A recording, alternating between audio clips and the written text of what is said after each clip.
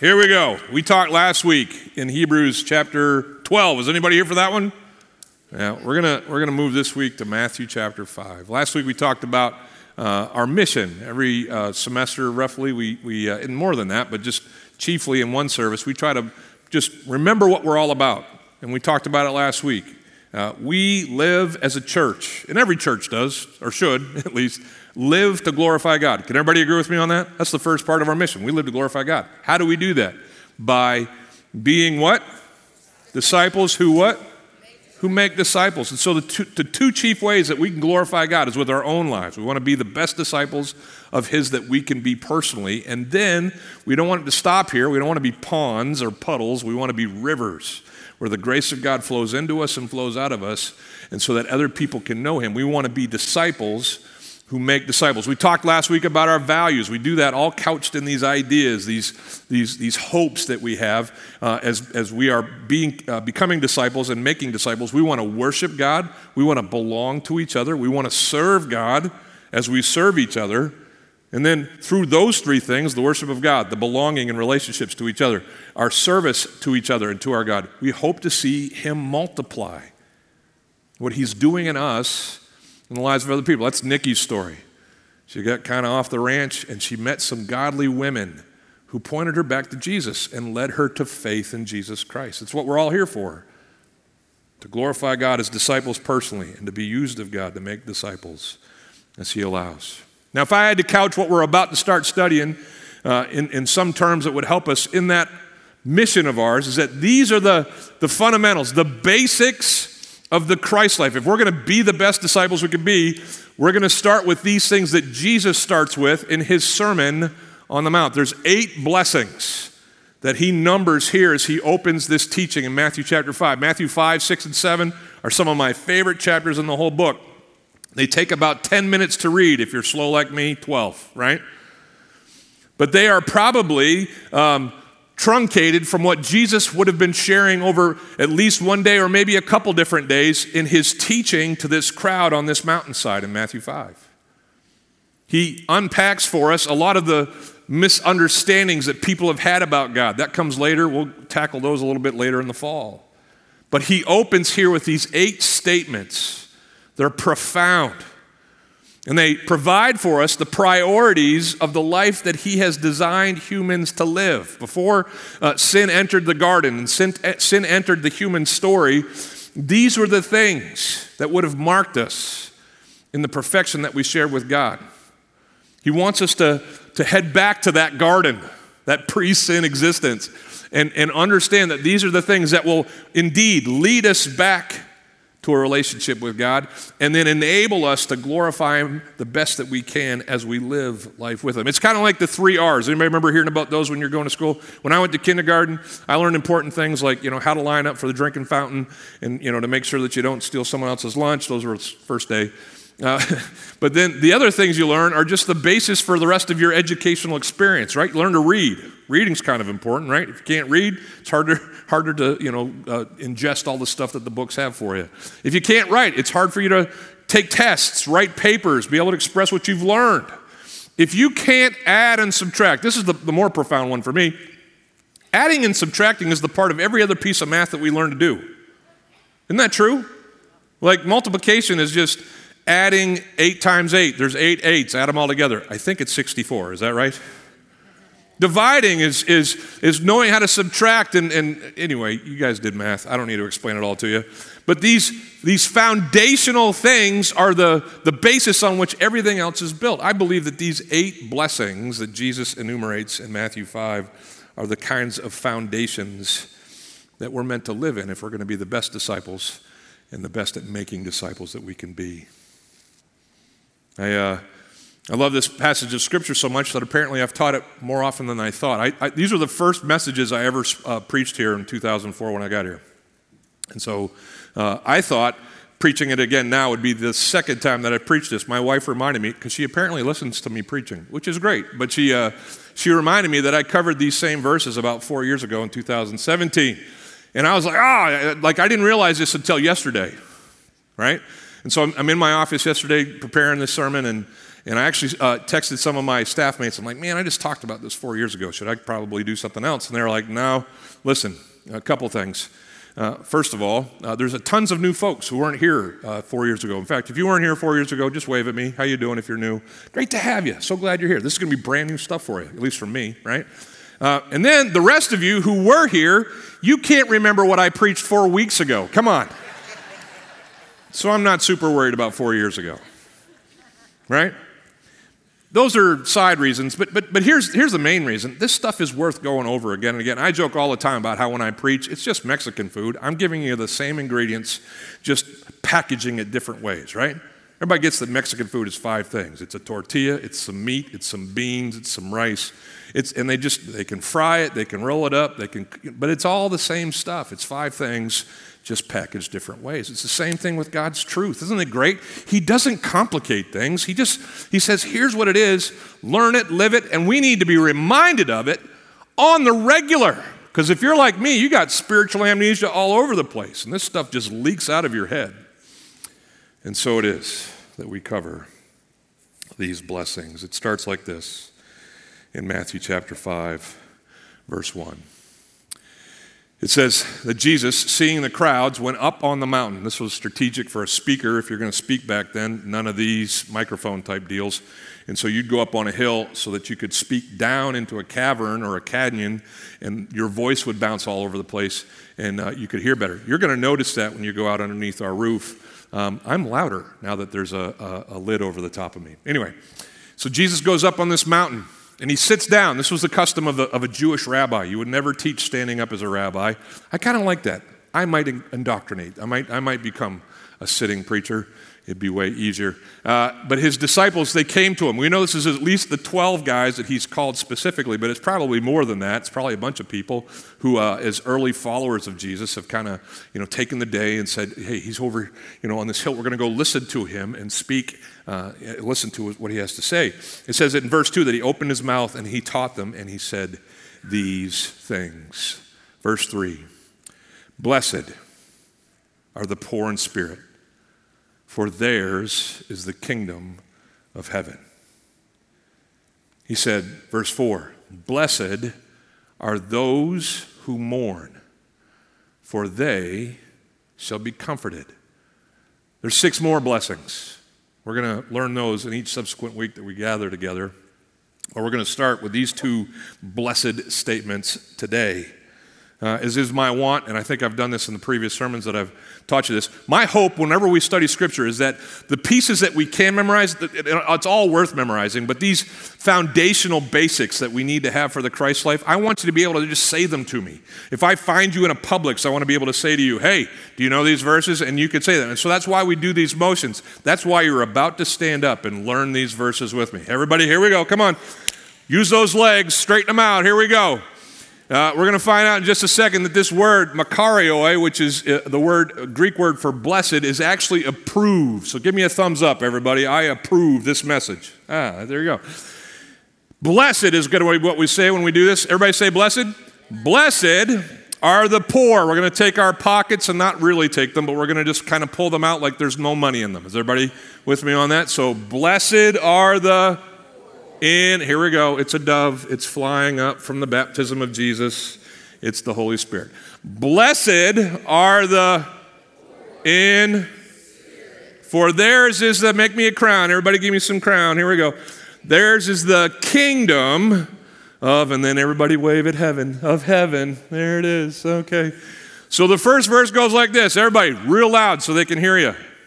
Somewhere. No, let me start. Let me settle down. Now we're ready. Here we go. Are the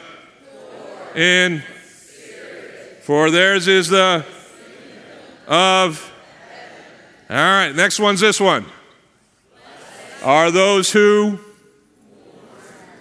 for they, give yourself a hug, for they shall be. All right, from the top, what is it?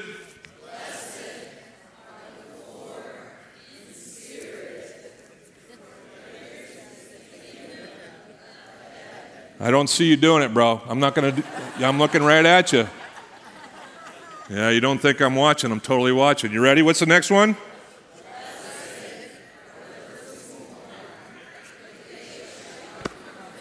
Nice. Dude in the ball cap nailed it. Way to go. All right, have a seat. Pay attention. I'm watching. Jesus is describing in these first 2 blessings and in the next 6, this life that he has intended for humans to live. When he created us, this was what he had in mind for us to live. This blessed life that is marked by being poor in spirit, that is marked by mourning, by being meek, and all the other things we're going to study. Let's talk about these words. I said blessed already is the word for what? What's it mean? Approved. Good. It means I approve of you. In other translations, some translations say happy. The word does mean happy. It means, apex satisfaction, right? A pluses across the board. Fortunate. But it mostly means approved. I'll get to that in just a second. Approved is this idea of the emojis that we send. Isn't everybody grateful that you don't have to actually talk to people anymore? You can just, send them a thumb or one of these or, these clappy hands. They'll all show up here. There they are. Does anybody use these when you communicate with people anymore? I've used the thumb up like 6 times already today in the text messages that I've used. But that's what I'm saying when I give the thumbs up in a text. I approve.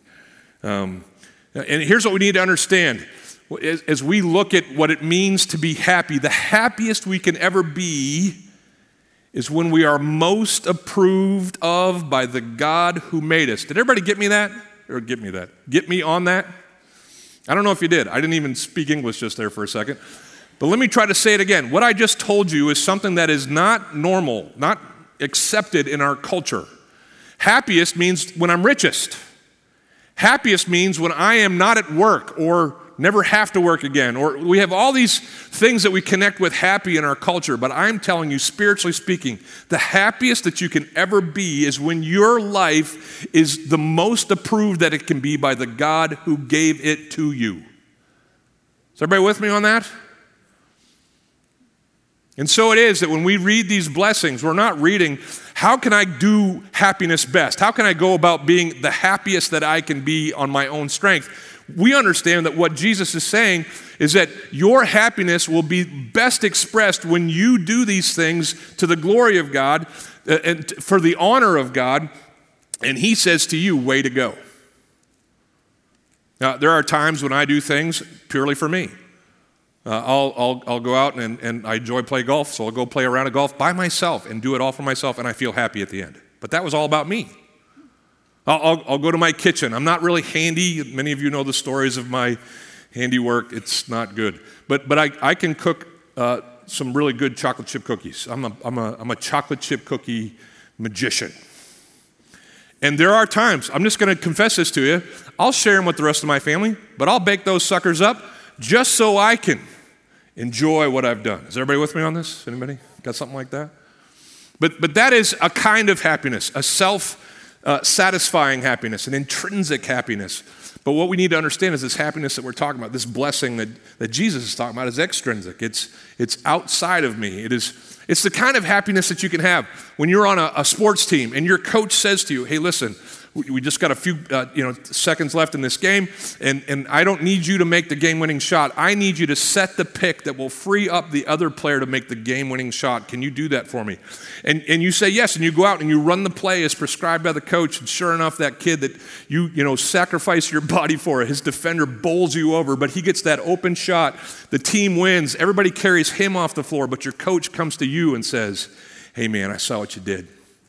That's exactly what needed to happen so that we could have this win. No one else sees it, but the one who asked you to do it saw you execute his design, and he applauded. He approved. That's what we're talking about here when we're talking about this blessing.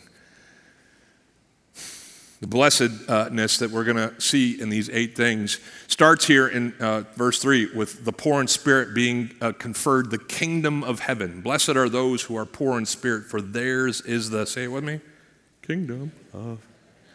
That's okay, we'll get you next time. Yeah. Now, would it surprise you to know that you go through all 8 of these, and on the 8th one, the persecuted are also conferred, for theirs is the kingdom of heaven. Here's what's just happened. It's a Hebrew form of poetry. It's called, I call it inclusio. It basically bookends a long list of 8 things with these 2 things. The 6 things in between are basically descriptors of the 2 things that bookend. And so in all of these, what we have is Jesus saying, hey, blessed are you. When God approves of you and the things that you choose, you are the recipients, the citizens of the kingdom of heaven. And so kingdoms are, citizens of the kingdom of heaven are those who are comforted. They're those who inherit the earth. They're those who are filled. You can go down through the list with me if you want to read it there in Matthew chapter 5. They're those who see God. They're those who receive mercy. They're those who are called sons of God. These are all kingdom realities. And so it's important for us to understand that every one of these blessings shows that we are members of, citizens of, participating in the kingdom of heaven. One more thing about the kingdom of heaven. When I say the kingdom of heaven, most of us think about the future. Heaven is this place that awaits us. It's this future reality for those of us who are in Christ. We're going to go someday, whether we die or Jesus comes back, to the heaven that he's prepared for us. Anybody heard of this? Anybody know what I'm talking about? I want to challenge your thinking on heaven just being this future realization of ours. Heaven is this thing that's meant to exist in our now. In fact, I would tell you that in the world that we live in, spiritually speaking, there are 2 kingdoms. There's the kingdom of the world, and there is the kingdom of God, or the kingdom of heaven. And when we're taught to pray by Jesus in the Gospels, he says this, our Father, say this when you pray, our Father, say it with me, who art in heaven, hallowed be thy name, thy kingdom come, thy will be done on as it is in. And so there's this idea from Jesus in Scripture that heaven is now. It says in Ephesians chapter 2 that we are sitting at the right hand of the Father in Christ now. It is a current existence of ours, even as we await its fullest expression in the future. And so it is that as we seek the kingdom of heaven, we bring it, or we align ourselves with it as we behave in the ways, as we hold up the principles, the priorities that Jesus lays out for us in these 8 blessings. Are you ready? Let's start them. The first blessing is this. We need to recognize that we are spiritually broke. You ever been broke? Some of us have been broker than others. I like to tell my kids, because they have way more than I did when I was a kid, you're fine. Anybody got those kids? Hey man, you're good. I can tell you about, I'm the dad who I walked uphill both ways to school, 75 feet of snow, whatever, I'm that dad. We've all, to some level, relatively speaking, had less than someone else and more than someone else. Is that fair? But very few of us in here, maybe some, but very few of us in here have ever been the kind of poor that Jesus is talking about. The word poor here is the Greek word pitohos. Everybody say pitohos. It means beggarly. It means I don't have a house. I don't have a bank account. I certainly don't have a government that is supplementing my income. I got nothing. And if I'm going to survive, I depend on those around me to give to me because I have nothing. It's the picture that you have in the scriptures as Jesus met lame men and blind men and others who were leprous and suffered from all kinds of infirmities. If you were outside, human,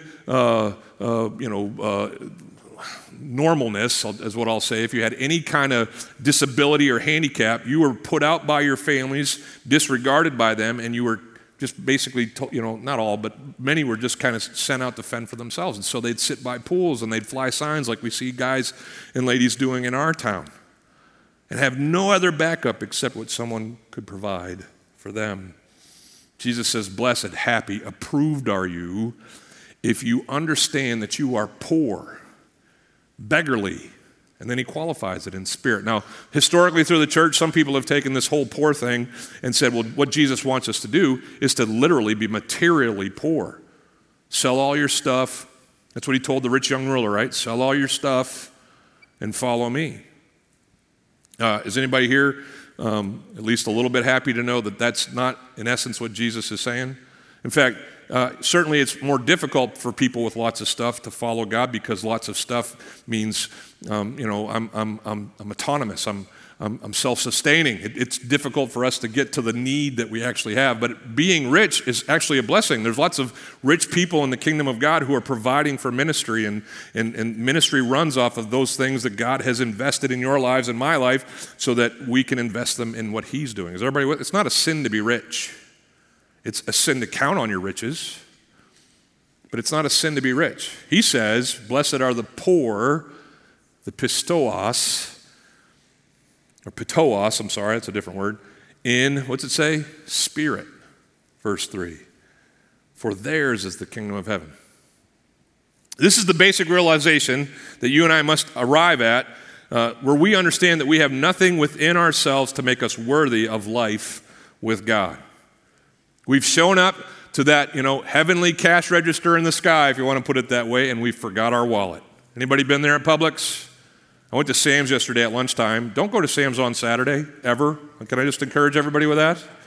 It's a zoo. It's a madhouse. Everybody in Brandon is like stocking up for the next 4 years, and there's just carts, backed up through all the aisles of products. And so I got in a line yesterday with just the 2 boxes of strawberries, and I don't even know what else I got, some bread, I don't know what I got, but I was just standing there and I'm like, okay, so I'm looking at my phone, I'm pushing my buggy, and it's taking me 10, 15, almost 20 minutes to get through this line. It feels like, I'm sure it was shorter, but I finally get to the place where you can, and everybody scans themselves now, right? And finally there at the spot where I could scan, who's done this?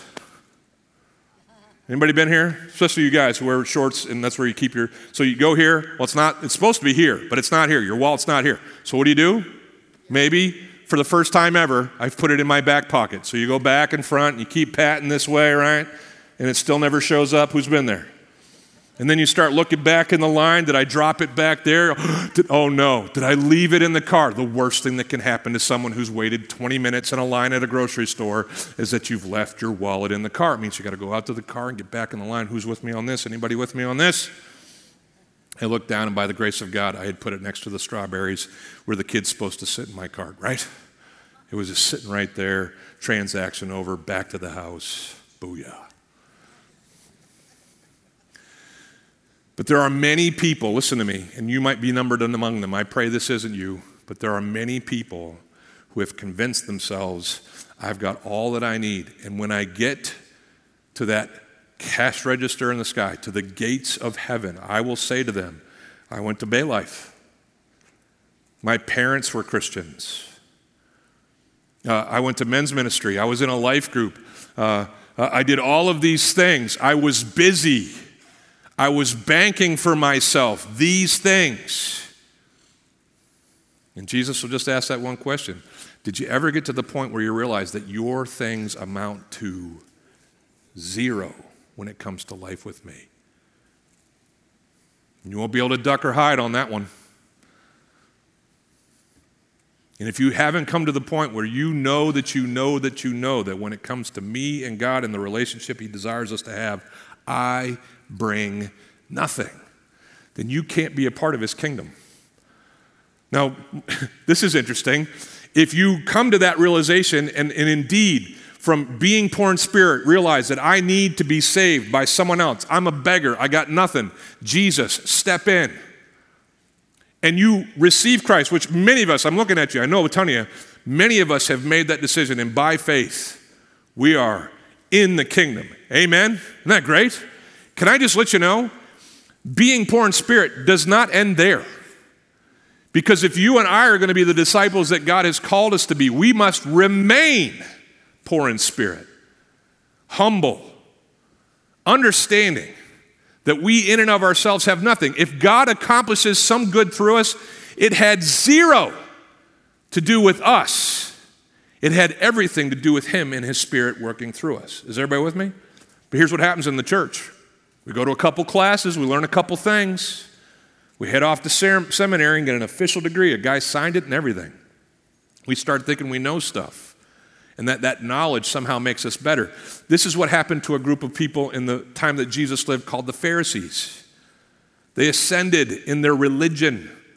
They had lots of skins on the wall, abilities to keep the laws beyond what other people could. And they were sure that they were sure that they were sure that the sheer fact that they were sons of Abraham and keepers of the law was all that God would require. But Jesus, the Son of God, comes to them, and he had some pretty choice names for those guys. Whitewashed tombs was my favorite.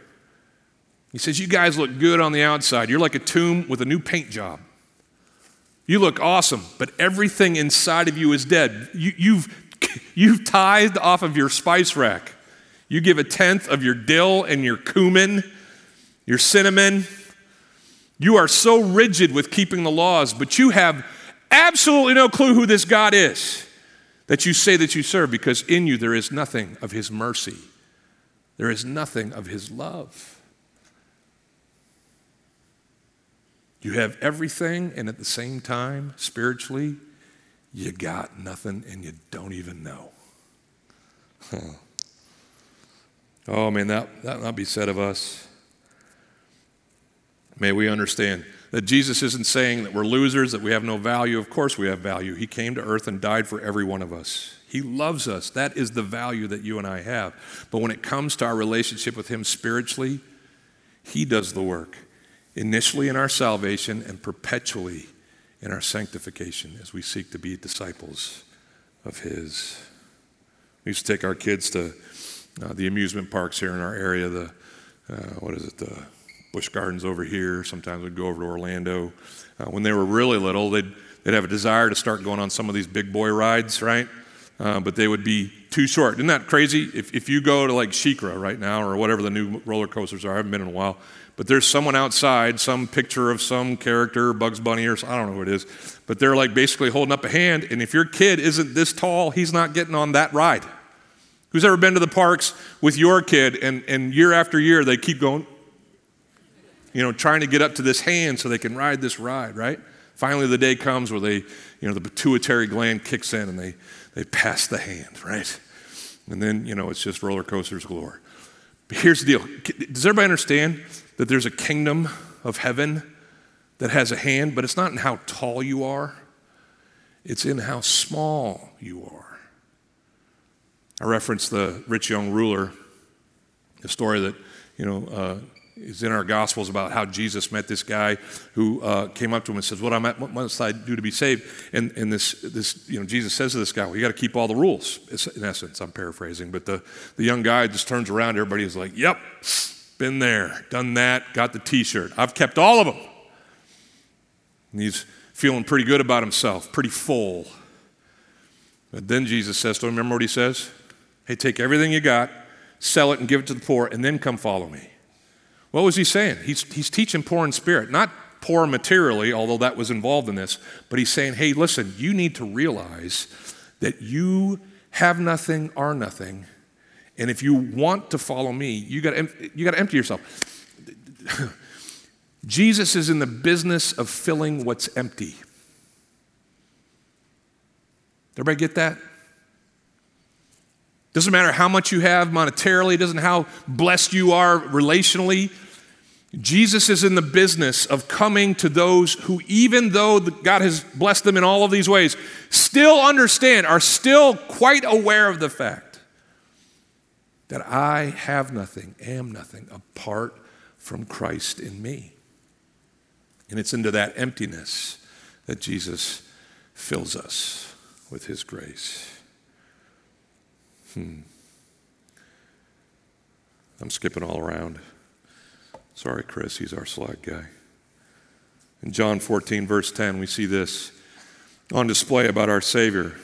He's talking with a bunch of people, and they're doubting that he's from God the Father. And he says, how can you even say that? Everything I've said has been completely in line with what he has said before me in his word. He says, do you not believe, verse 10 in John 14, that I am in the Father and the Father is in me? The words that I say to you, I do not speak on my own authority, but the Father who dwells in me does his works. He says, listen, even within the triune God, God the Father, God the Son, and God the Holy Spirit, there is this deference, this, if you will, poorness of spirit. I see the Father work through me. Even though I am his equal, I continually put myself in positions where I am lower. I am subservient to him. He goes into a temple one day in Luke chapter 18. Yeah, and in the temple, he notices these two men who are in the temple, and he tells this story to his friends. Two men went up into the temple to pray. One was this Pharisee, these guys who were self-sufficient, and the other was a tax collector, which, by the way, was just the lowest of the low in society. And the Pharisee stood by himself, and he prayed this way to God in this temple. He says, I thank you that I am not like other men. And then he probably points, we know he does, extortioners, unjust adulterers, even like this tax collector. He goes on and he says, I fast twice a week. I give tithes of all that I get. That's the spice rack. But the tax collector, standing far off, he wouldn't even lift his eyes to heaven because he was low. He beat his breast and he said, God, be merciful to me, a sinner. Why? Because I am poor in spirit. Jesus says, hey guys, I tell you, this guy, this tax collector, he went down to his house that day justified rather than the other. For everyone who exalts himself will be humbled, but the one who humbles himself will be exalted. I was a student in a crowd like this. A youth pastor speaker was speaking to me when I was 17, 18 years old, and he brought a goldfish up on stage with him. If you can throw that up there. This goldfish was just kind of swimming in this pool, and he started talking about, in essence, being poor in spirit and understanding that there's this one way, this prescribed life that Jesus has for us. And he's talking about how sin pulls us out of that. He goes to the garden. He says, when Adam and Eve sinned, they closed down the garden. They leaned into what the world has to offer and what sin has to offer and away from what God has to offer. And so he's in the middle of talking about this. He's starting to get kind of heated up. He sticks his hand in the fishbowl. He grabs the goldfish and throws it on the stage. I know some of you are in PETA. That is not a good thing at all, right? I'm not going to do that. But can you picture it? And this goldfish is flopping around on the stage, and all the people in the crowd are freaking out. You're going to kill a goldfish. He quickly grabs, bends, and he grabs the goldfish and he puts it back. And this is what he said. He said, you know what? When we forget that we're nothing, when we start trying to do for ourselves, like Adam and Eve did in the garden, then we leave the kingdom of heaven, the kingdom that God has set out for us, which will sustain us and give us life, and we head into the world to a place that will only bring what? Death. And he goes on to talk about how this is what Jesus is describing in this blessed life. It's this life that we get to live according to his plan, according to his purposes, so that he receives our very best. The last thing is this, that we need to remember to take sin seriously. I'll do this one real quick. What was the verse? In verse 4 it says what? Blessed are those who, for they will be comforted. In another part of Scripture, Jesus goes into this same teaching, but he kind of reverses his word form here in Luke chapter 6. He says the same thing in essence, but in Luke chapter 6, verse 25, this is how he says it. He says, woe to you. Not blessed. Woe to you who laugh now. Opposite of mourning, right? Woe to you who laugh now, because you're the ones who in the future shall weep and shall mourn. All right, so we got these two basic ideas. Let's all agree. Does anybody here like mourning? I'm not talking like this morning. I'm talking about being sad. No one looks forward to the times when this is going to just be hard. Let's do this. This is so great. Normal people try to avoid that as much as possible. Anybody with me? And so how can it be blessed, or how can we be happy, if we want to put it that way, when we're mourning? Well, he's not talking again about us being kind of, sadistic or masochistic and just wanting pain. He's talking spiritually. He's talking in the same way that we need to be poor in spirit. We need to mourn spiritually what has happened in the world that we live in our own lives and in the lives around us. Sin has made a mess of the world that we live in. Is everybody with me on that? Like, I don't know what you read when you read your news feeds. Certainly there's stuff happening in Afghanistan. There's stuff happening with this pandemic. There's stuff happening everywhere. But if you read behind the particulars of the story, all you're seeing is the results of sin entering the world. If you read Romans chapter 3, it talks about how this sin has corrupted our souls, our speech, and our actions. That there are none righteous, no, not one. That sin has just made just a complete catastrophe of creation. That creation itself, it says later in Romans, groans for the return of Christ so that we can get back to being how we're supposed to be. Sin has made a mess. And I say those things to you, and how does that hit you? Yeah, for some people. I mean, I'm cool. And my sins aren't as bad as others. There's way worse sinners than me. I mean, I could stand up and point to a couple, Mark, if you want, but, that might be embarrassing. Now, here's what I've figured out about me and probably you. We're usually pretty easy on ourselves when it comes to sin. Now, some of you, you are not that way. You actually have suffered in your own self-esteem because you can't let go of your sin and the guilt of your sin. I would tell you that the Holy Spirit wants to free you from that because guilt is a tool of our adversary, not a tool of the Spirit, right? He doesn't want us wallowing in sin, so that's a quick aside for everybody who might be that. But the rest of us in here are like, no. I know I sin. I mean, yeah. But as far as it being, something really big and bad, it's not really big and bad. It's something, I can handle, I can sort out, and no one knows, and I'll just kind of keep, it on the down low, and it won't be that big a deal. Okay. Does everybody understand the importance of us recognizing how horrible sin is in us and in the world, and how that should break our hearts? If being poor in spirit is an intellectual exercise, it's something we have to intellectually assent to, mourning over sin is an emotional exercise. I have to grieve that sin has made a mess of my life and the world around me. And I have to understand that sin is still something that separates me from God, that keeps me from having His best. And it's in that feeling of despair and grief over sin that God comes to me and again takes something that's empty and fills it up. Blessed are the mourn, those who mourn, for they shall be what? Comforted. He fills us up. I was a college freshman the first time I came to Florida on spring break. And we went to Marco Island. I went with a kid whose family had bought a condo there years before. They'd summered there, vacationed there on several occasions, and we had very different experiences. I came from never having, being poor, as it were, in this case, financially. I'd never seen how the other side lived. Never, sniffed anything below the southern part of Illinois. And so everything was a wide-eyed experience for me, driving through Atlanta at breakneck speeds. Yeah. Heading down, Florida taking forever to get through. I thought Florida was only this big on the map. Why did it take 8 hours to go from the tip of Florida down to the bottom? It was weird.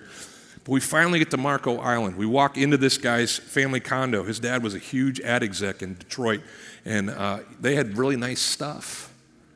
And so I walked into his condo, and the first thing I did is I walked out to the balcony that faced the Gulf, and I just stood there. Where am I? What is this stuff?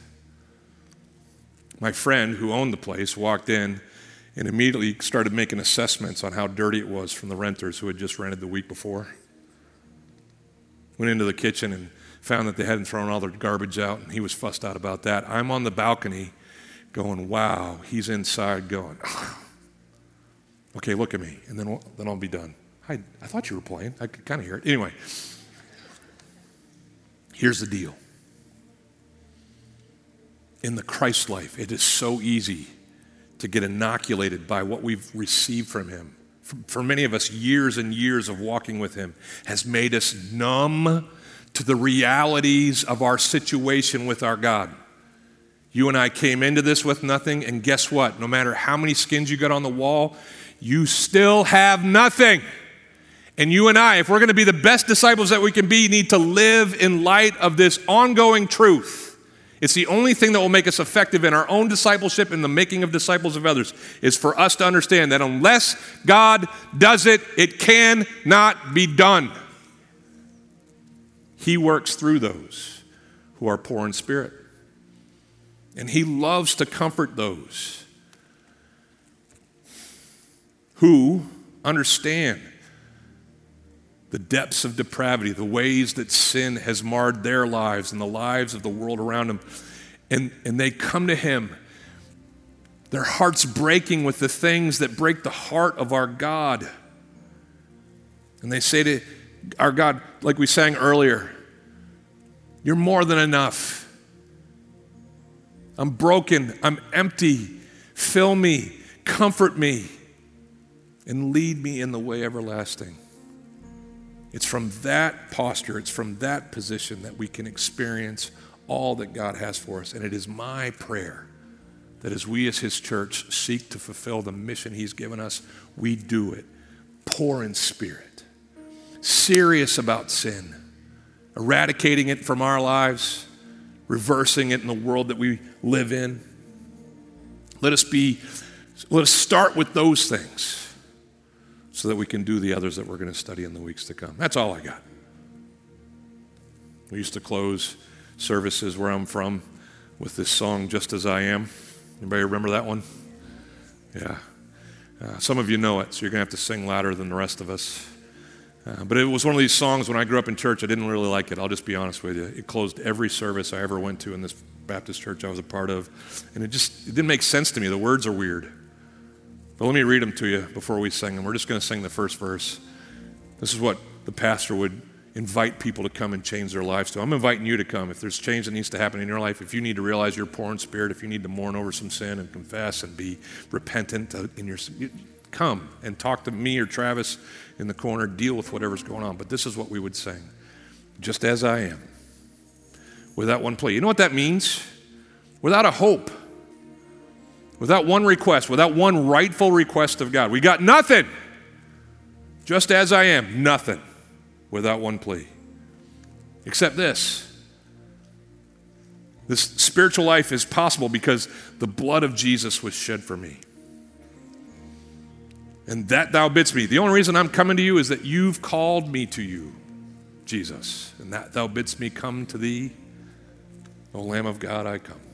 You want to stand and sing that with me? And we'll go baptize some folks and go home.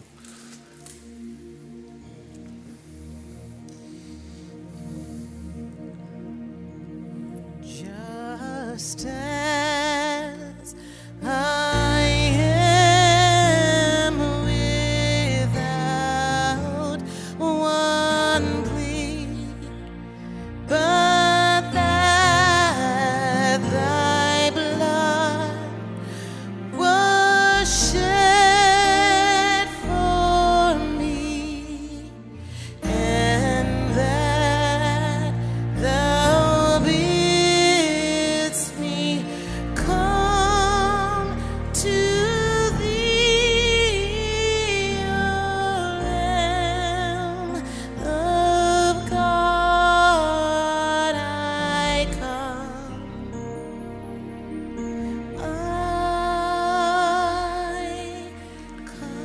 Lamb of God, Jesus, Son of God, we come to you in this room, in this online space, and in the time that we've been given, hopefully having read what Jesus said on that mountainside, understanding that we are truly blessed when we understand that we are nothing without you. It's the only way we can gain access to the kingdom of heaven. It's the only way we can be successful in this life that is the kingdom of heaven.